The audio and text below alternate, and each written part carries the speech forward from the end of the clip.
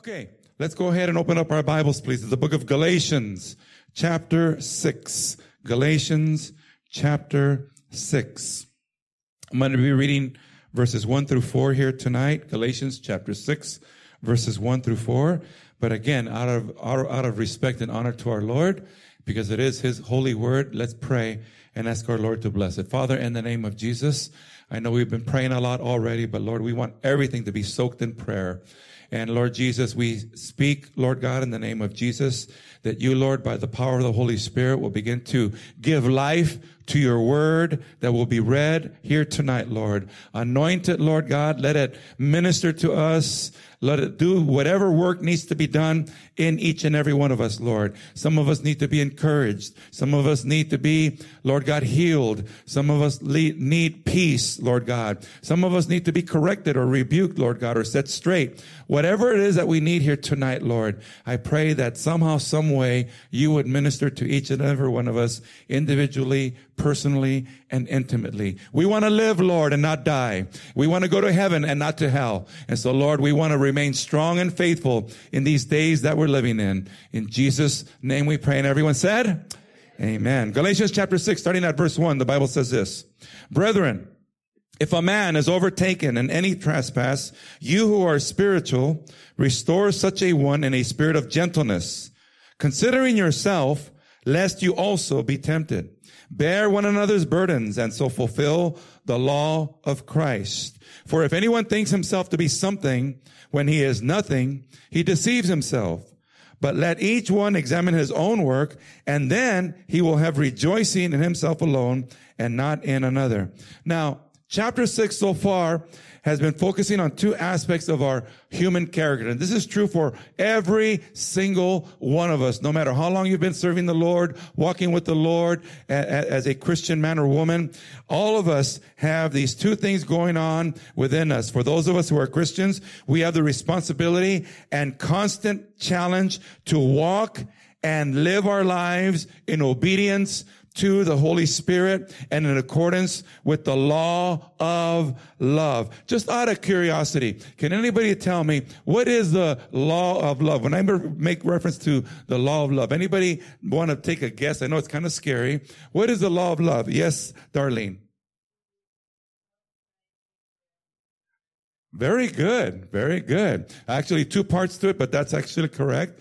To love the Lord your God with all your heart, with all your soul, with all your mind, with all your strength. And the second is to love your neighbor as yourself. As a matter of fact, it says this. Let's read it out of Matthew chapter 22, verses 35 through 40. And it says this: Then one of them, a lawyer, asked him a question, testing him and saying, Teacher, which is a great commandment in the law? Jesus said to him, You shall love the Lord your God with all your heart, with all your soul, and with all your mind. This is the first and great commandment. And the second is like it. You shall love your neighbor as yourself. On these two commandments hang all the law and the prophets. So this is a law of love. But then you and I, as Christians, also have to deal with our flesh, which wants to be controlled by the law of self, or the law of selfishness, or the sinful nature. An example of this with both characters in conflict with each other is found in Galatians chapter 5, verses 14 through 17. It says this: For all the law is fulfilled in one word, even in this: You shall love your neighbor as yourself. That's the law of love. But then you have the law of selfishness. But if you bite and devour one another, beware lest you be consumed by one another. I say then, walk in the Spirit, and you shall not fulfill the lust of the flesh. For the flesh lusts against the Spirit, and the Spirit against the flesh, and these are contrary to one another, so that you do not do the things that you wish. So every single one of us, regardless of how cute or nice or holy or righteous we may look or seem, we have this conflict going on within us every single day. And then, can anyone relate to my humanity? Anybody else in here? Can you say amen? This conflict is always going on 24/7. Another example of this, Galatians chapter 5, verses 25 and 26. If we live in the Spirit, Let us also walk in the Spirit. Let us not become conceited, provoking one another, envying one another. There's the two conflicts, the spirit and the flesh, or the self. Again, in Galatians chapter 6, verse 2 and 3, bear one another's burdens and so fulfill the law of Christ.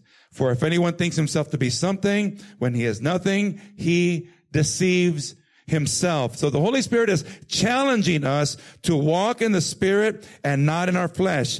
And we're going to look at Galatians chapter 6, verse 4 tonight. But let's set this up by looking at what we learned last week in Galatians chapter 6, verse 3. Galatians 6:3 says this, for if anyone thinks himself to be something when he is nothing, he deceives himself. I don't know about you, but that's a pretty humbling scripture about us. Amen.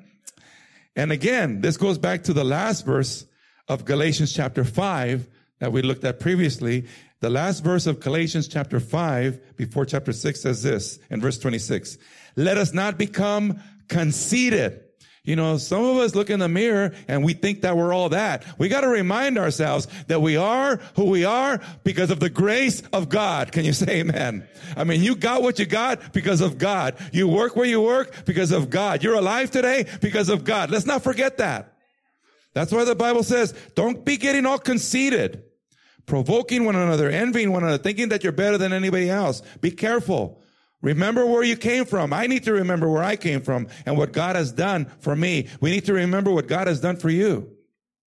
The Bible is once again warning us not to develop a haughty spirit or attitude towards those who are struggling or who have fallen or have failed in some way. Warning us not to look down on anyone, or no matter who they are or what their condition or what their situation.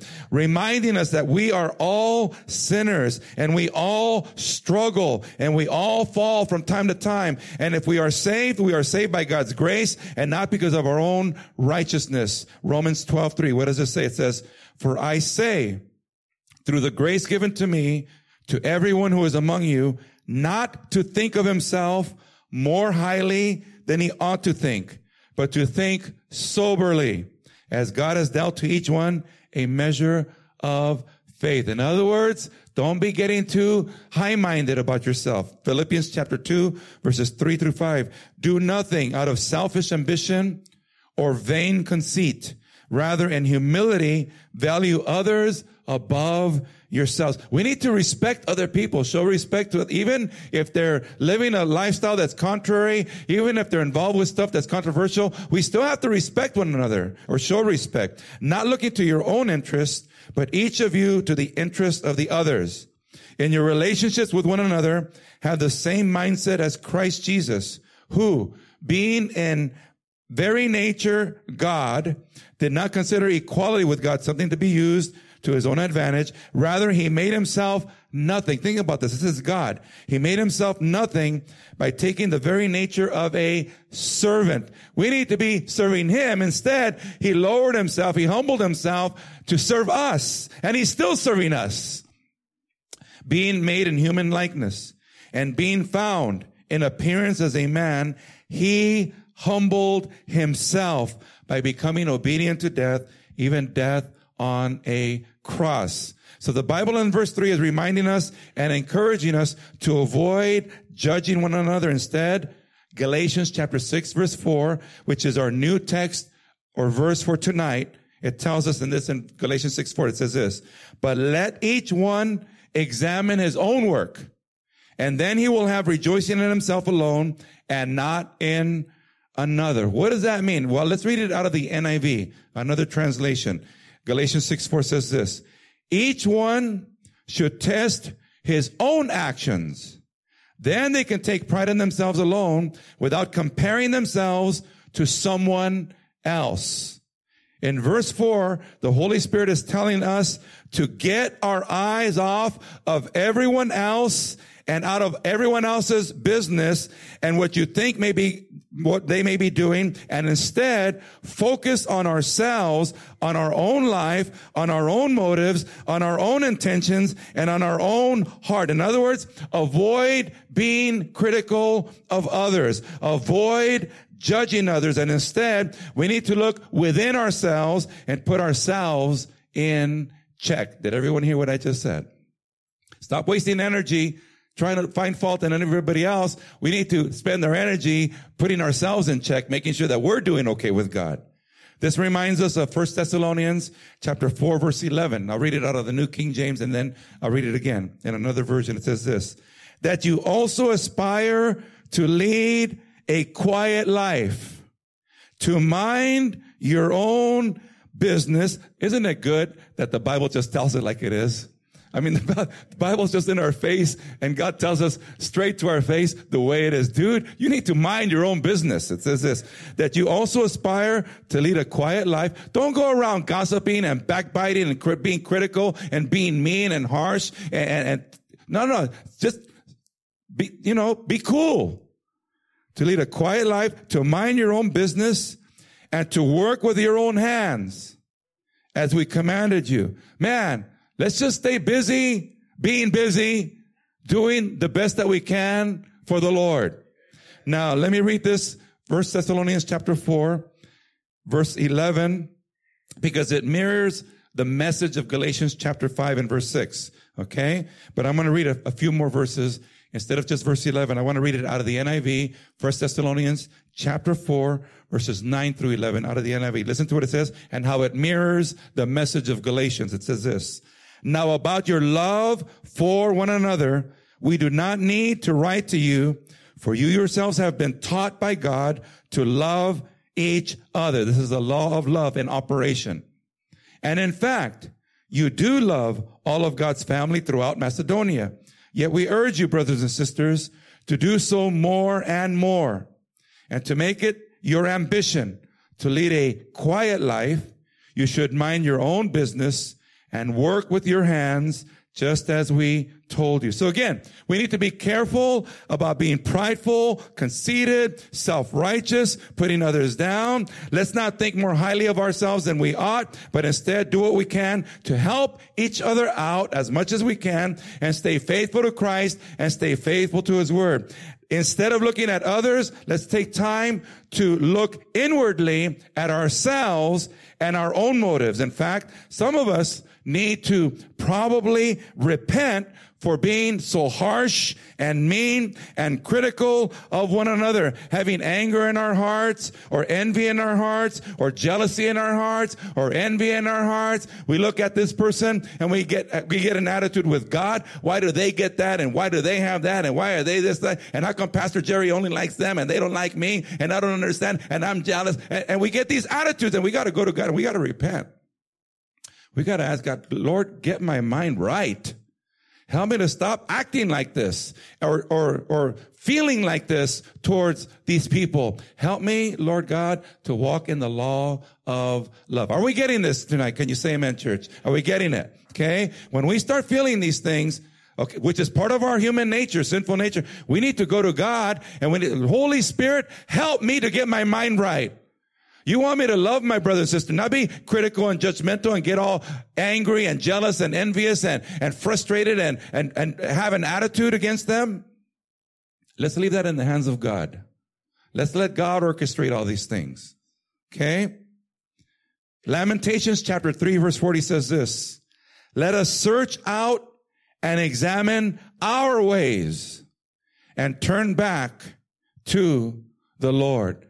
We need to focus on keeping ourselves in check with the Lord. Matthew chapter 7, verses 1 through 5 says this, do not judge, or you too will be judged. For in the same way you judge others, you will be judged. And with the measure you use, it will be measured to you.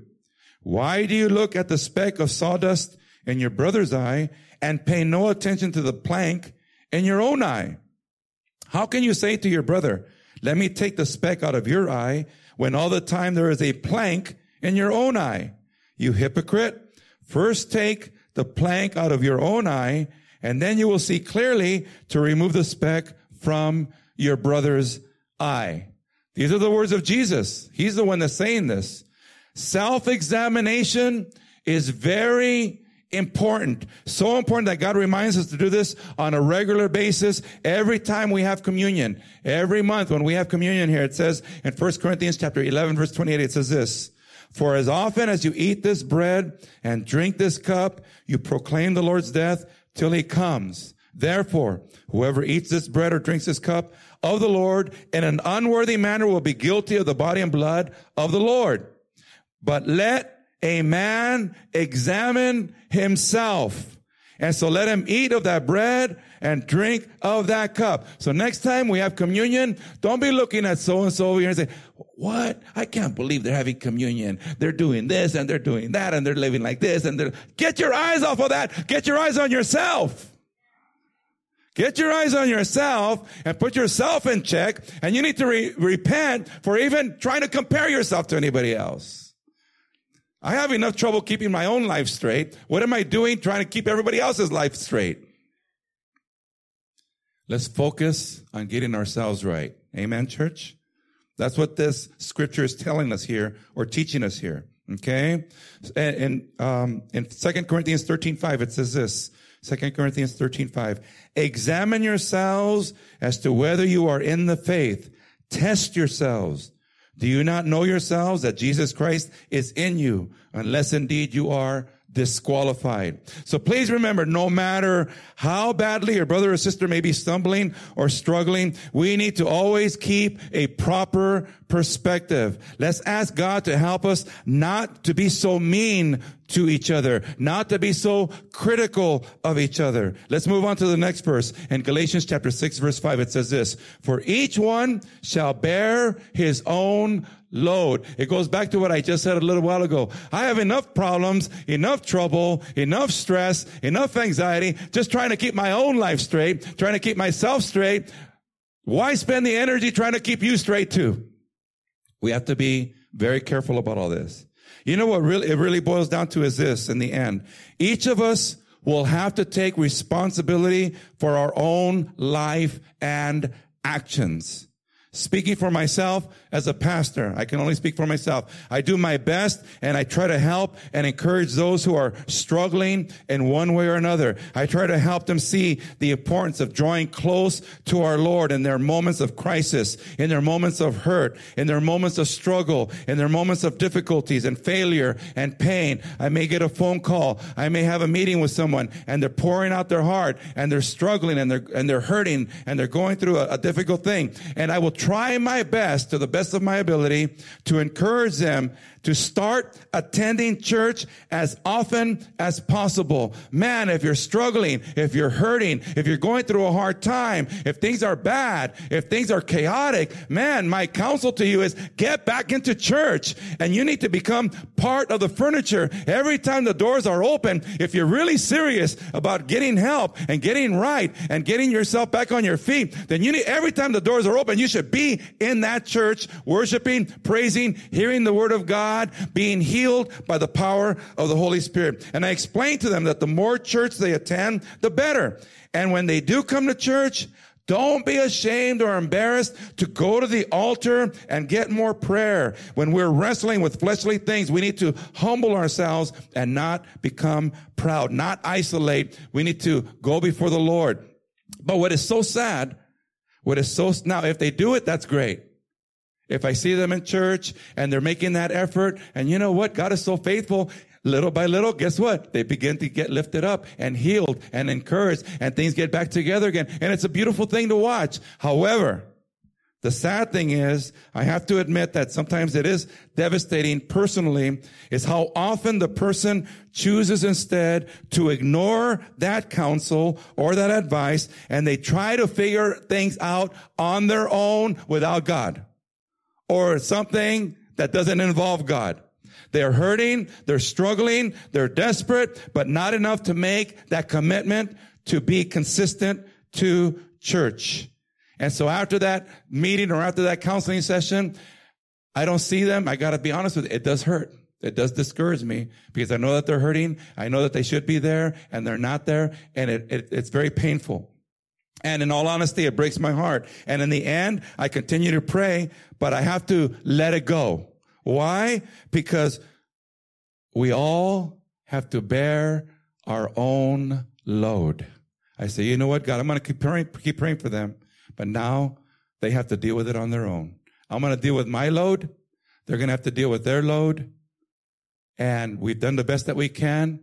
And we just pray for each other and we move forward. Each of us will have to take responsibility for our own actions and decisions and choices before God. Did you hear what I just said, church? We can do what we can to help and to encourage one another. But if the person does not want to submit themselves to the direction of the Holy Spirit, there's really nothing that we can do. And we're all going to end up being responsible for ourselves in the end. I often meet with those who are very angry or bitter about something or struggling with unforgiveness. And usually it's a couple, or maybe it's a son and a daughter, or against their parents. Okay. A lot of animosity, a lot of anger, a lot of frustration. And they want me, the bottom line is they want me to come down on someone really hard. The husband wants me to come down really hard on the wife. The wife wants me to come down really hard on the husband. And the parents want me to come down really hard on the kids. And the kids want me to come down hard on the parents. And you know what? I don't end up coming down on anybody. And you know what happens? They all end up getting mad at me because I didn't get mad at somebody that they wanted me to get mad at. And so they turn all their anger that they had against that other person. Now all that anger is towards me because I didn't do what they wanted me to do. I mean, it's a fact, and it's so sad. They get so mad, they take off. I'm not coming to this church no more. They get attitude. And of course, that's very, very sad for everyone involved. Does everyone understand what I'm saying? For those of you that were here on Sunday morning, you heard the testimony of that young man, Giovanni. If you didn't, I would encourage you to go back on the internet. It's been recorded. You can go hear his testimony. Okay. You heard how he was physically dying. And unfortunately, the doctors were not able to do anything for him. Nothing.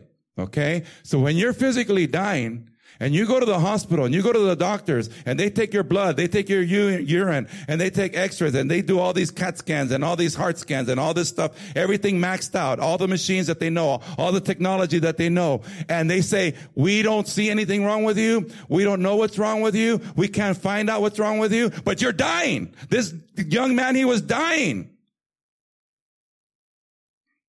And you heard how he and his family became so devastated that they just broke down and they began to literally and physically cry. Tears, they were crying. They had reached the end. They did not know what to do. Then they got a phone call from a sister in church. They humbled themselves. This whole family humbled themselves, and they let the sister from church pray for them. They experienced the supernatural healing power of God. And then after that, they have not missed one single church service or Bible study. They are completely surrendered and thankful to God for the miracle that they received. This young man, less than 30 years old, was dying, and God healed him supernaturally. You guys heard it, those of you that were here on Sunday. They are thankful to God because he heard their cry and healed them. Psalm 18, verses 4 through 6. The pangs of death surrounded me, and the floods of ungodliness made me afraid. The sorrows of Sheol surrounded me. The snares of death confronted me. In my distress, I called upon the Lord and cried out to my God. He heard my voice from his temple, and my cry came before him, even to his ears. Listen, the best thing that you can do if you're struggling, if you're hurting, if you're going through a hard time, if things are challenging and difficult for you, if you don't know what to do, the best thing that you can do is to begin to cry out to God Almighty for help. Listen to what it says in Psalm 40. To the chief musician, a psalm of David. I waited patiently for the Lord, and he inclined to me and heard my cry. He also brought me up out of a horrible pit, out of the miry clay, and set my feet upon a rock and established my steps. He has put a new song in my mouth. Praise to our God. Many will see it and fear and will trust in the Lord. Blessed is that man who makes the Lord his trust. A little while ago during the worship service, Pastor Julie quoted Psalm chapter 3, verse 5 and 6. Trust in the Lord with all your heart. Do not lean on your own understanding. In all your ways acknowledge him, and he will direct your path. He's going to show you what to do, but you got to humble yourself. You got to surrender yourself. You got to cry out to God. You got to make him the priority of your heart. It says, blessed is that man who makes the Lord his trust and does not respect the proud, nor such as turn aside to lies. A simpler way of saying this is that we can only do so much for a person and do our best to lead them to Christ. And in the end, they will have to learn to carry their own load. And if they choose to cling to Jesus, they will be successful. Now, in this young man's case, Giovanni, he responded in a positive way. That whole family is surrendered to God. They're grateful to God. Every service, they're there. But you know, I've seen it with my own eyes where God will do a supernatural thing in a person's life, save them, pick them up out of a mess, and then they're gone. That's painful. That's a hurtful thing. Not only to me, but think about how it makes God feel. Some of us, we should be dead right now. And we're only alive because of the grace and mercy of God. I don't know about you, and this is just me.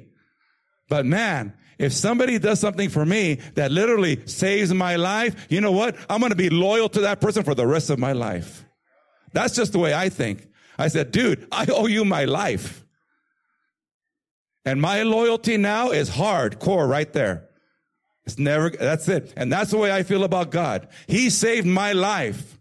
And so from that day that I realized that he saved my life and he saved me from going to hell, you know what? Hardcore, loyal to God. That's it. That's it. No matter what happens. I don't care what you do to me. I don't care what the world does to me. I don't care where I end up. My heart is going to be loyal to the Lord Almighty because I know what he has done for me. Maybe you don't realize it, but I know what God has done for me. And I know that I owe him everything. If we are wise, we will partner with Christ our Lord and carry our load with him. But in the end, we will all have to give an account of ourselves to Almighty God for what we've done, what the choices that we've made, the decisions that we made. Am I going to go to church today? Am I not going to go to church today? Am I going to follow God today? Am I not going to follow God today? Am I going to do my own thing or am I going to do God's thing? We're all going to be held accountable. Romans chapter 14, verses 10 through 12. But why do you judge your brother? Or why do you show contempt for your brother? For we shall all stand before the judgment seat of Christ. For it is written, as I live, says the Lord, every knee shall bow to me and every tongue shall confess to God. So then each of us shall give account of himself to God. 1 Corinthians 3, 13 through 15, and we're going to end with this. It says this, each one's work will become clear, for the day will declare it, because it will be revealed by fire. And the fire will test each one's work of what sort it is. If anyone's work which he has built on it endures, he will receive a reward. If anyone's work is burned, he will suffer loss, but he himself will be saved, yet as through fire. Church, the only thing that I can do right now is encourage you to stay faithful to the Lord. Handle your business. Let God examine your own heart daily.